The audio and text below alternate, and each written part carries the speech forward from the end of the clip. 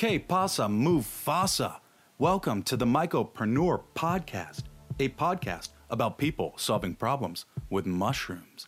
I'm your host, Dennis Walker, and today on the pod, we've got an extraordinary guest who is quite literally building the future out of mushroom. Joshua English of Occamworks Labs is a regenerative materials scientist and designer who has developed a mycelium-based biocomposite with structural, load-bearing properties. What does this mean exactly, Mufasa? Well, it means harnessing the self-replicating wonders of mycelium in order to create one-to-one substitutes for materials that have historically led to deforestation. It means building houses, furniture, boat hulls, even spaceship hulls out of mushroom mycelium instead of the increasingly rare tropical hardwoods, toxic industrial wares, etc. that are currently employed. Joshua has pioneered a patent-pending mycelium-based biocomposite called ZeroForm with structural load-bearing properties, a monumental leap forward in the field to say the least.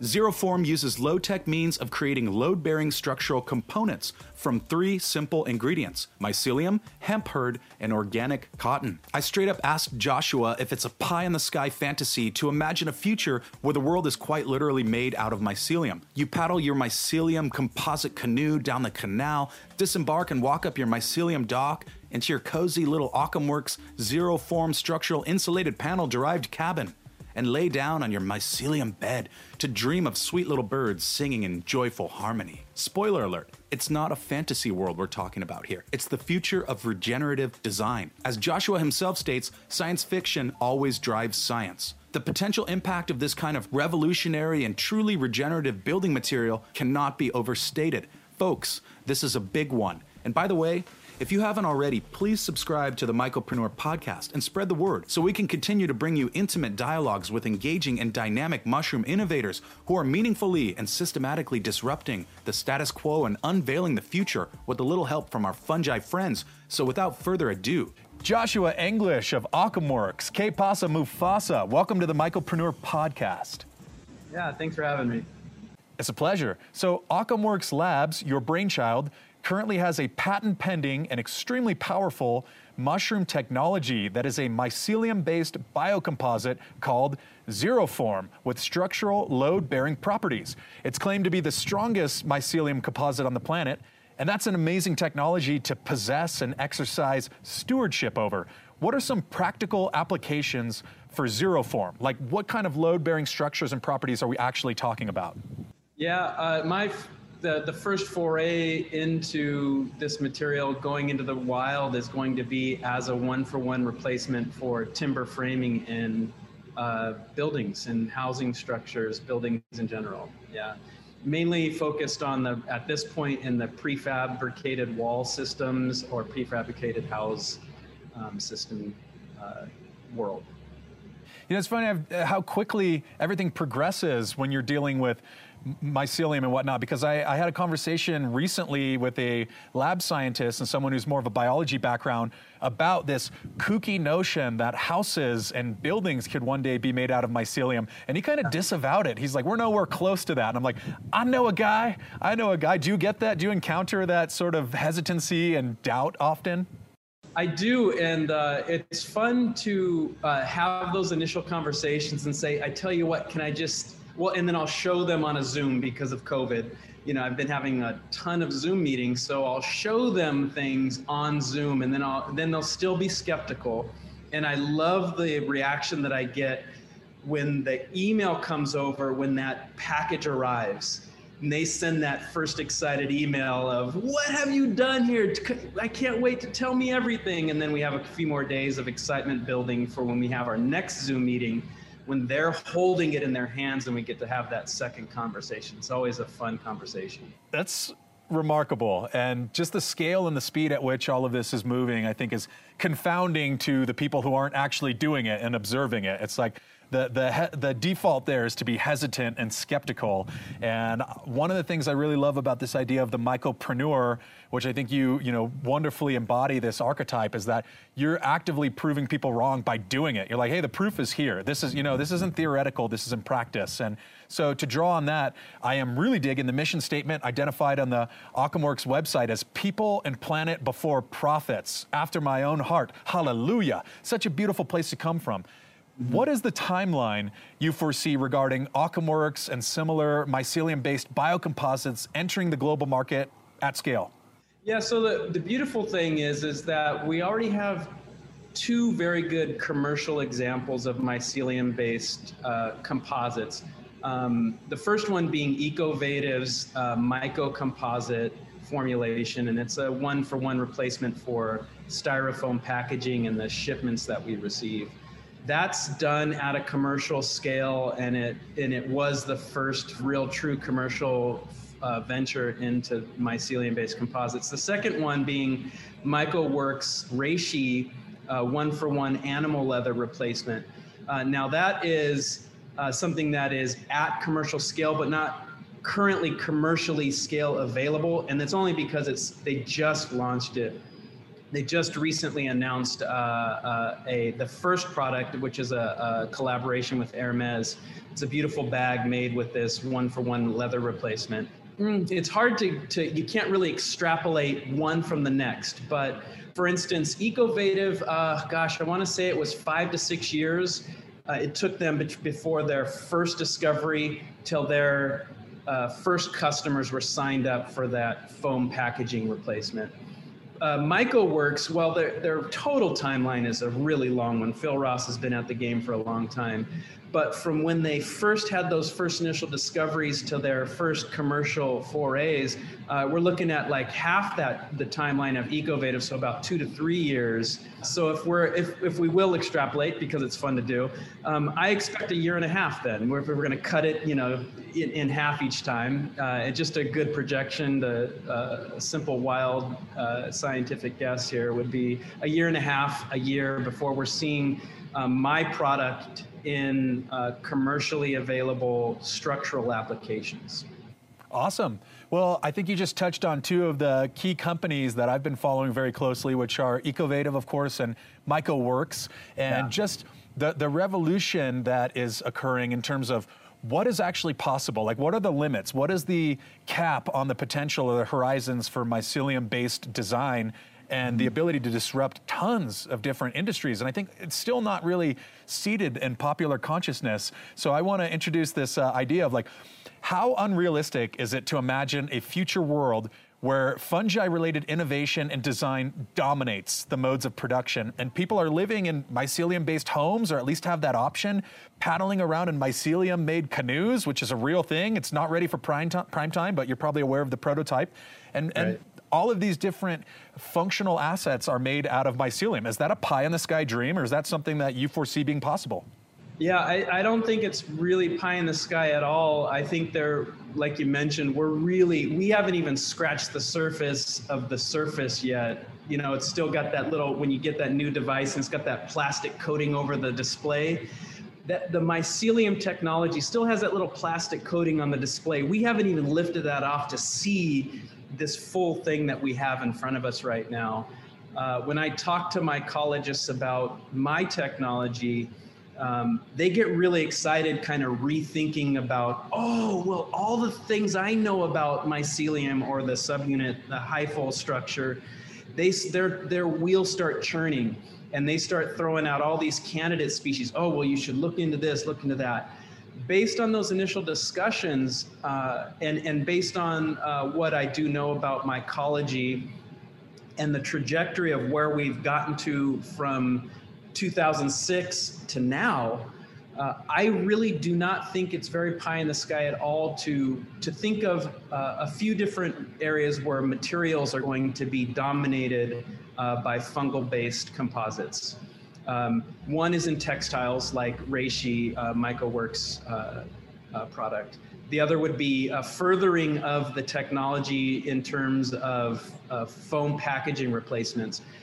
These one-to-one replacements for animal leather, for packaging, for any foam products, for meat products. And I mention that only because I'm mentioning things that either have a huge toxic effect on the earth, or they require some form of clear cutting to slake the thirst of people's, appetite for meat, that is. So replacements for meat. And then in my application, replacements for structural components, and then by extrapolation, things that could be used for things like boat hulls, spaceship hulls, let's think big here, things to replace things in vehicles of all types.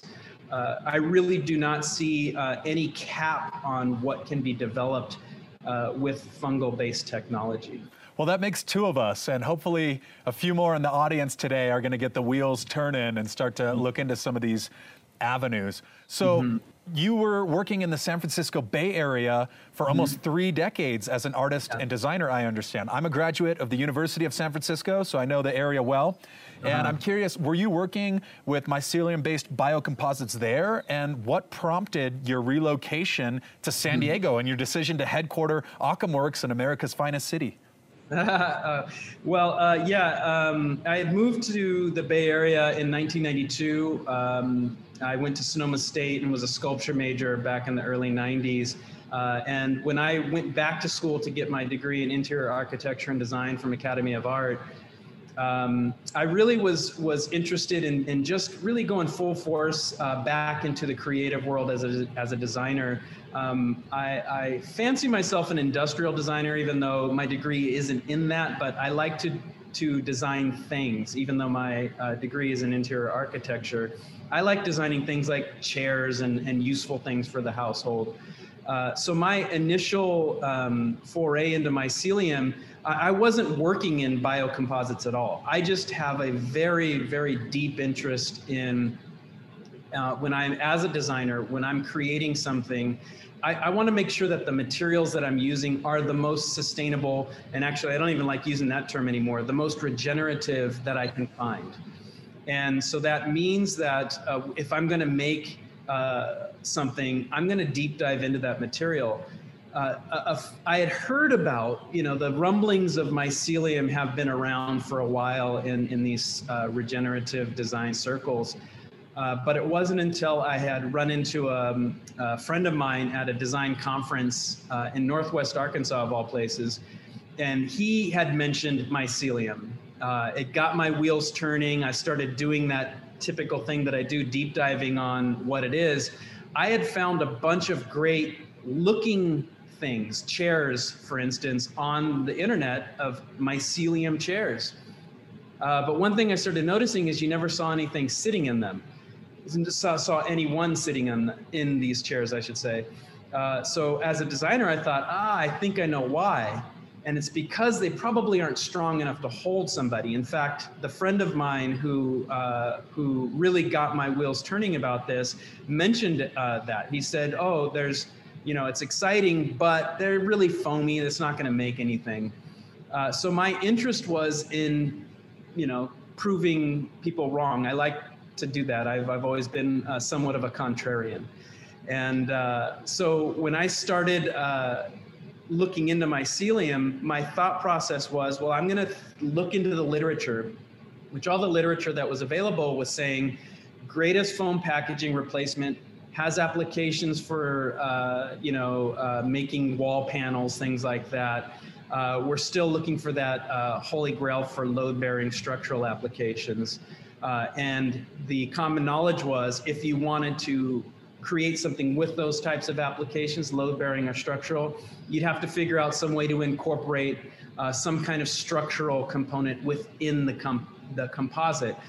And the suggestions were always things like wood, metal rods, any kind of support system that by itself is going to lend a huge amount of support. Well, I didn't like that idea because, boy, you're taking something that's backyard compostable and now you're making it not backyard compostable. And with the composite material, the fewer components to that composite that you have, the better off at the end of life that you have. So if you have a bunch of methyl ethyl bad stuff in your composite material to hold it together as the matrix, well, it's going to be methyl ethyl bad stuff when it breaks down at the end. And if the structural component of that composite material has maybe some good stuff like hemp hurd, which is what I use in my composite material, but it's hemp hurd plus polyester fibers. Well, those polyester fibers may or may not, more than likely will render the end of life of that a toxic material. So I didn't want to have that. So my goal was to set up a series of experiments where I might find that way, that formulation that gets us to foamy to structural.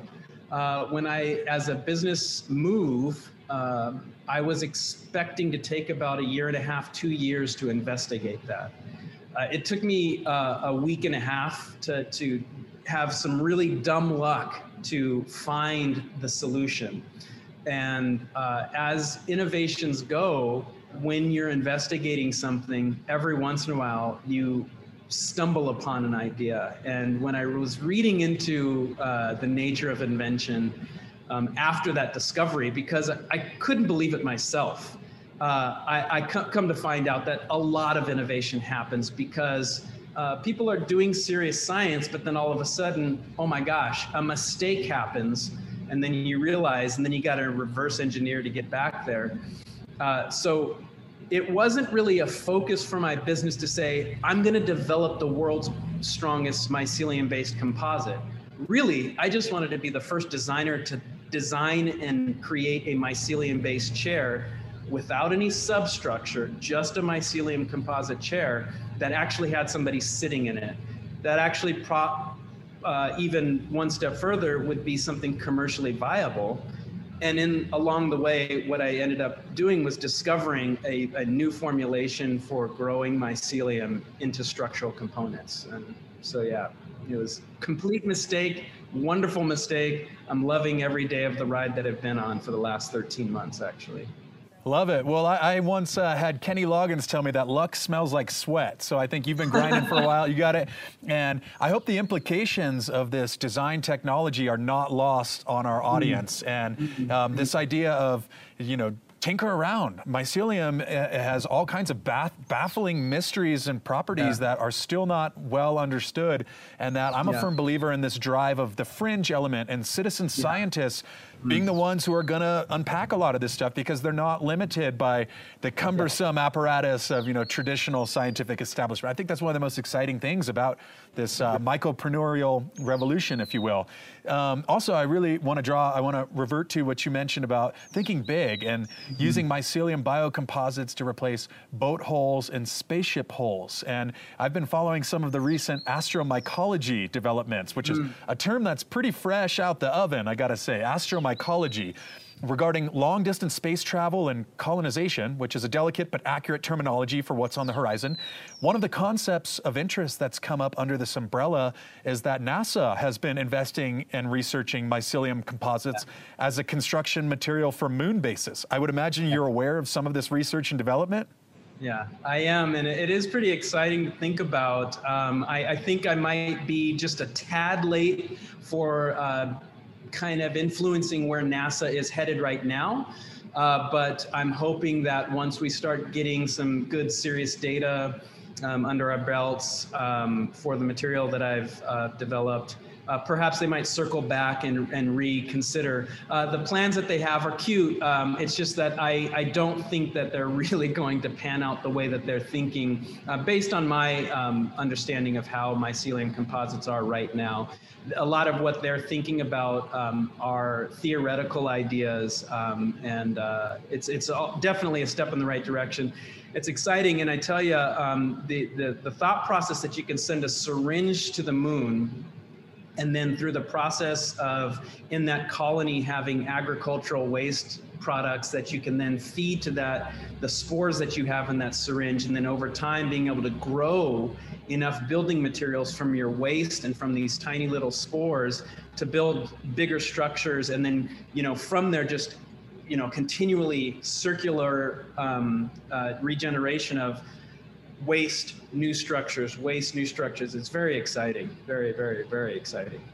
It sure is, and I'm gonna draw back from something I spotted on your website, which is another North Star, to keep in the NASA terminology, or guiding ethos that I spotted, which is encompassed in this statement. We believe that the Anthropocene has caused a rift between humans and the biosphere.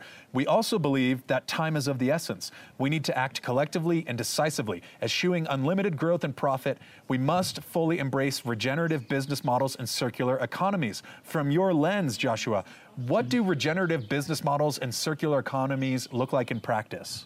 Yeah, first and foremost, it looks like regional supply chains. That's the big thing. And I have a professional career that spans a few different professions there. But one thing that I spent a long time doing was large system design and large system analysis. And one of the things that I really like doing is breaking things down to these really small components. And when I think about regenerative design, I really think that the crux of it is thinking from the very beginning about how are you going to get the stuff that makes what you make. And that's all wrapped up in this new paradigm of thinking with life cycle analyses, these LCA analyses that are giving us these great data on carbon efficiencies. And so, starting from that concept of first knowing where your stuff is coming from and trying to get that from within a 200, 300 mile radius. And then when you're done with making those goods, they should only be distributed to a 300 mile radius. Now, things like building materials, those might have a larger supply radius for that product. But the supply is commensurate with the LCA analysis. All the while, what that does, the other major parts of regenerative design is that you're taking care of the humans involved in that supply chain, the manufacturing chain, which is where we get most of our carbon efficiency from in manufacturing. And then in the sales of that, you're creating jobs, you're eliminating waste streams, and at the end, you're improving local economies. And then that knowledge base can then be transferred around the world. I'm not shipping you my 8-foot beam to put in your house. I'm shipping you the technology, because what we want to do, another key aspect of regenerative design says, I want to manufacture this product with the least amount of inputs, heat, energy, water, you name it. And so if we could find that fungal species and that substrates, that plant-based substrate that grows with the least amount of energy in another region, that's better than shipping them mine grown in my region. So again, so now regeneratively, the same economic benefits and human benefits and environmental benefits that I have in my area can then be transported to another area. And that to me is the beauty of it, is everybody shares in the wealth. We don't hoard the wealth. Everybody benefits. There's a mutual benefit. And a beautiful tie-in to what we were just talking about in terms of what NASA's looking at for moon bases, wouldn't growing these on the moon, again, that's part of regenerative design. We're not shipping these 8-foot sections up to the moon. We're shipping the technology to the moon so that they can regenerate up on the moon as well, Mars, future planets, somewhere else when we're done with this one. Man, if you had dropped in on me when I was a senior in high school in 2007 and told me we were going to be having this conversation in 2021, maybe I wouldn't have been surprised, but I'm pretty shocked and flabbergasted that we're literally having a conversation about NASA, growing moon bases and you doing everything with Occamworks. So it's what a time to be alive is what I always come back to. It's like, this is a robust time to be alive. It's exciting. Star Trek is one of my favorite shows. And I don't know if you've seen one of the current franchises, Star Trek Discovery. The spaceship technology of Star Trek. Spore drive, right? Spore drive. Yeah, it's a mycelium-based spore drive. Yeah, and the chief science officer is named Paul Stamets. I mean, it's just so it's technology has always been driven by those that are in science fiction, and that just sparks our imagination and makes us think in terms, folks like myself who design these things. I actually watch that show and have gotten several ideas for how I've developed my material just by watching Star Trek. And I think that in the near future, what we have seen in terms of what the future looks like, these shiny white composite materials, that might look very different actually in the very near future. Instead of looking like something that comes out of Space Odyssey, it's going to look like something more out of a Tolkien novel. Maybe spaceships will look more like something that the hobbits or the elves have built, not like something that's, coming out of some sterile, no color, everything synthesized lab. Maybe it's going to be a very biologically based future. The composite materials won't be synthesized and dead. They'll be living and wonderful and regenerative that way. Sure enough, and that brings up a really interesting point, which we don't have to go down, but about panspermia and about the history of some of these materials, which I'm personally fascinated by. So to bring it, we've been talking about sort of the macro level, some policy, theory, frameworks. I want to bring it down to the micro level and ask, what does your day-to-day workflow look like at OccamWorks? It really does depend. I'm a one-man band right now, so I'm doing the business development and the science all at the same time. Pretty busy days, but currently I'm creating the samples for testing at the Living Materials Laboratory at University of Colorado Boulder. So for instance, I have some samples that are in the drying phase of the process right now. For instance, this morning I had some projections about what the volume of those parts and the densities of those parts would look like. And I also have projections on what the bench weight was and what the projected, or I should say mass, what the mass of that sample would be at the end of the drying phase. So right now I'm collecting those data, weighing them every few hours, taking measurements and doing that. I'm just doing the wonderful mundane work of science to then send it off so that we could do the more mundane work of crushing things and figuring out load capacities and things. Sure, and any good organization has compartmentalization, right? And then you can stay in your wheelhouse. And I believe I may have heard that you are actually looking to expand OccamWorks. Yeah. Can you talk a little bit about what kind of roles you're looking to fill? Sure. There's some really great work that's been done to research where mycelium composites are. And one of the things that a lot of the researchers talk about is that we can't silo this. It can't be designers like me just tinkering around. Now, I have a pretty science-minded background, but I think that it's going to take folks who are very focused on material science. So as a designer, I would like to have a team that I want a materials engineer, I want a mycologist, and then I want somebody who has a skill set in digital fabrication. And why I think those three roles are very important are that you have these three looks at. One, the materials engineer is working with the mycologist at the micro level and saying, well, if the hyphal structure is this, and that gives us this kind of quality, then the digital fabricator then comes in and says, well, I've used AI to crunch over all of those numbers, and here are the best structural shapes that we can look at to create. So I'm looking at building this multidisciplinary team of scientists and designers who can look at this from a very rounded perspective.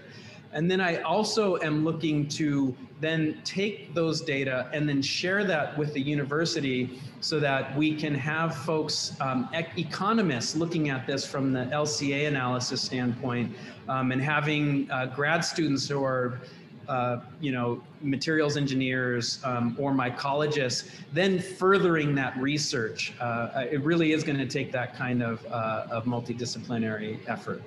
I'm a great admirer of your bootstrapping nature, just the one-man band doing it all. I'm not quite at scale commercially with what I'm doing here, but I understand this sense of having to wear a lot of hats. And it's always good to feel like you can compartmentalize and you can put people in charge in the right places and all that and give them autonomy and whatnot. So it sounds like you're ready to make this happen, make the shift in that. I heard you're moving into new headquarters. Can you tell us a little bit about what that's going to look like?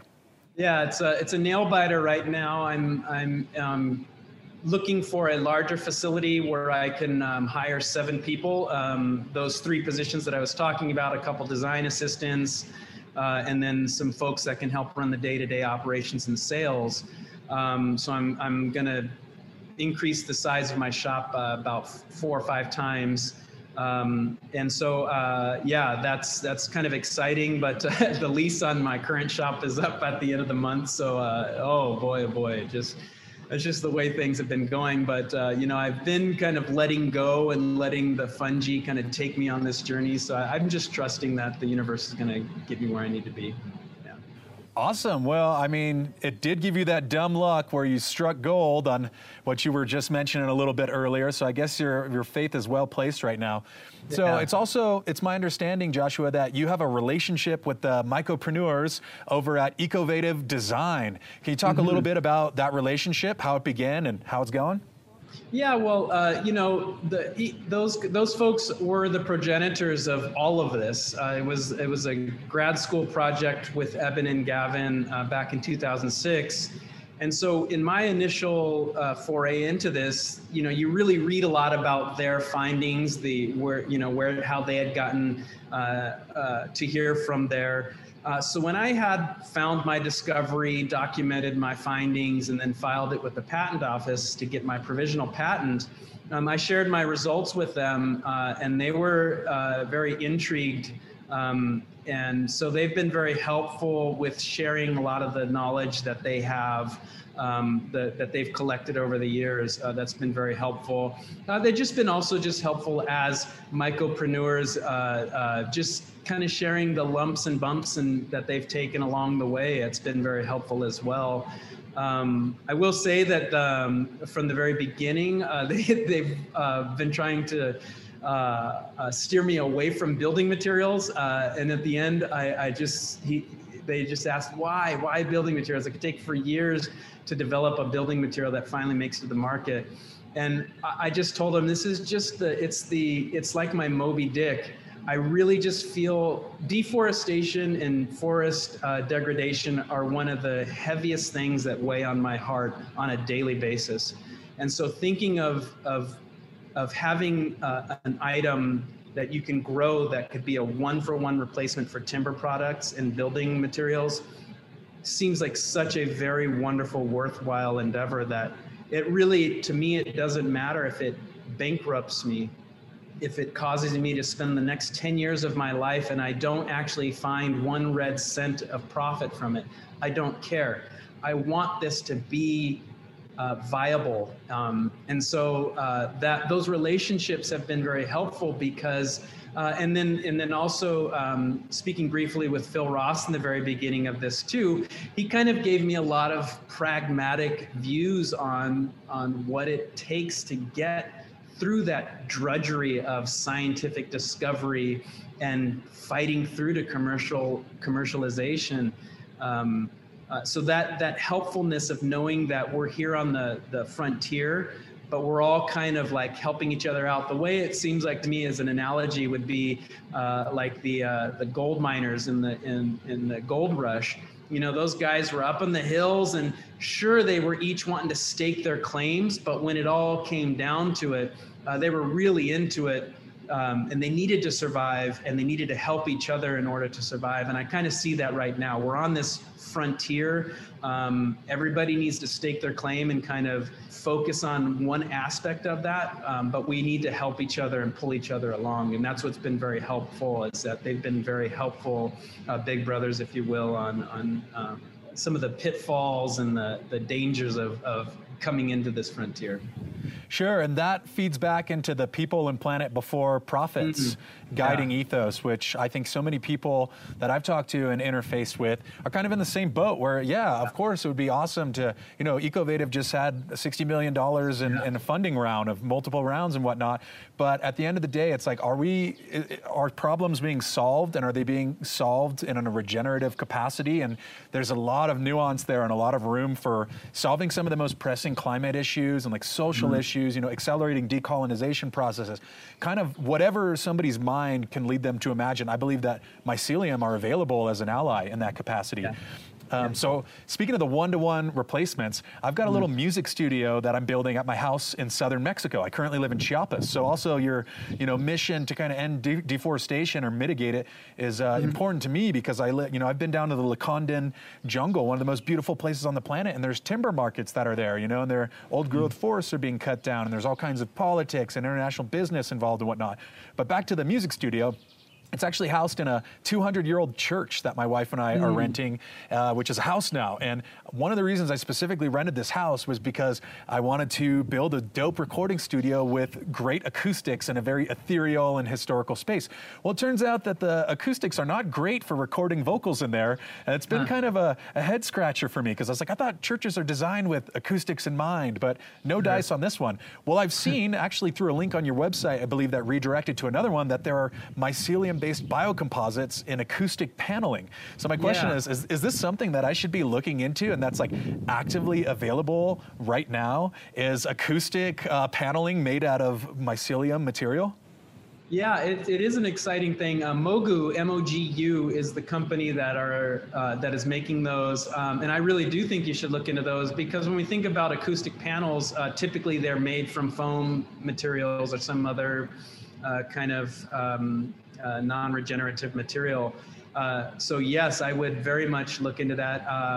And then it's one of those things too, knowing that the technology for growing YouTube is that you can look up the formulas for what kind of baffling you would need on your walls to mitigate the reverberations that are doing that. So you can actually create your own custom shaped panels that have your own design on them for your own church. And that, I think, is the wonderful aspect of this, is when it comes down to it, a lot like that, the DIY drive that we have, I think, is going to be really fueled, have this kind of second resurgence, I think, with mycelium-based composites.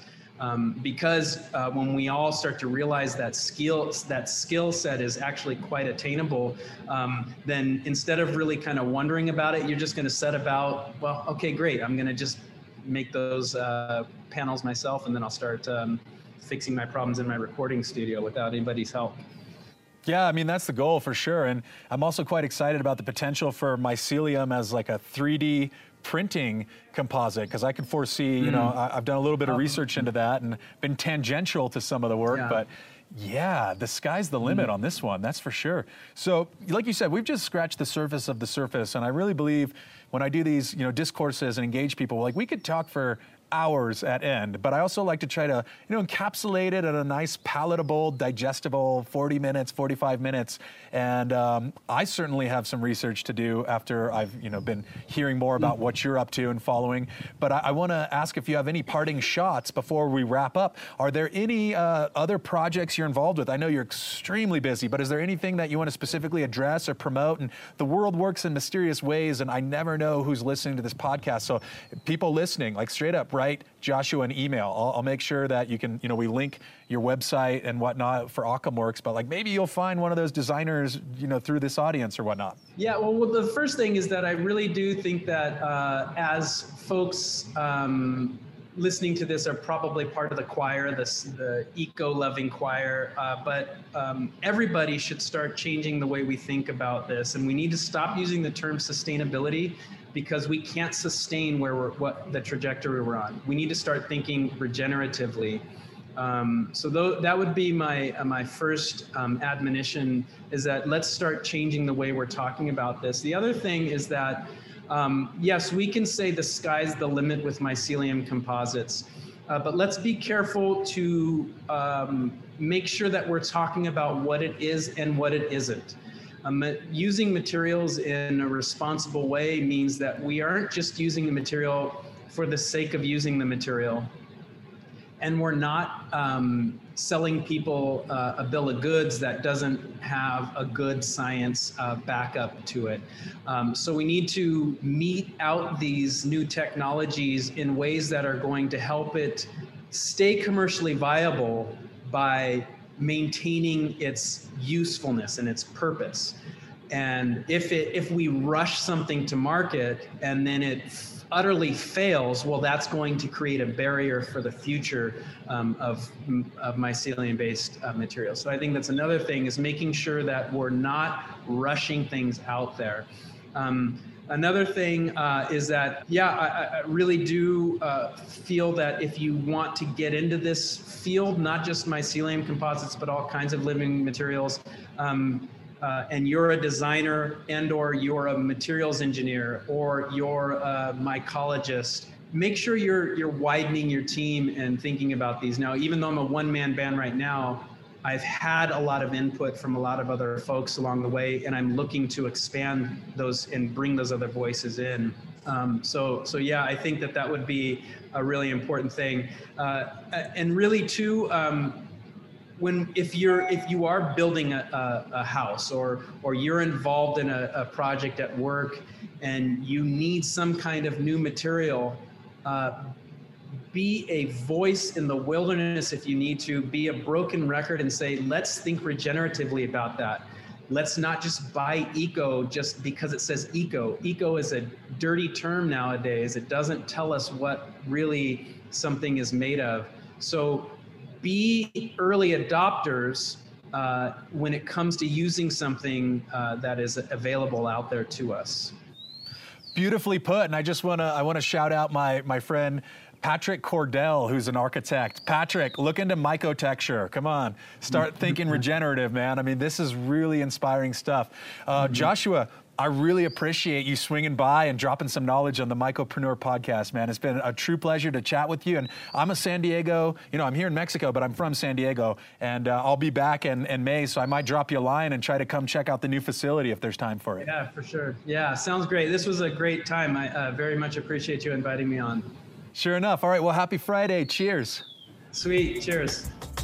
There's so much to cover in the mushroom universe and so many mycopreneurs leveraging the infinite potential of fungi to create a more ecologically balanced, inclusive, and equitable world for all of us mischievous little monkeys. I am completely stoked that you've chosen to spend some of your hard-earned time in our little corner of the mycoverse. Hop on the gram, say what's up. At Mycopreneur Podcast, that's the handle. Don't get it twisted. We've got the full suite of social media up and running. Twitter, Mycopreneur. Got the YouTubes dialed in, Mycopreneur. Drop us a line. Tell your grandma and your kooky uncle. Tell your wife and your kids. If you're a mycopreneur yourself, you want to hop on the pod, by all means, willkommen, bienvenidos, welcome. Don't be a stranger. Let us know your thoughts on this episode, and also let us know what you want to hear in future episodes. This is a team effort. Thanks for stopping by the Mycopreneur Podcast. Have a lovely day. We'll see you back here next week.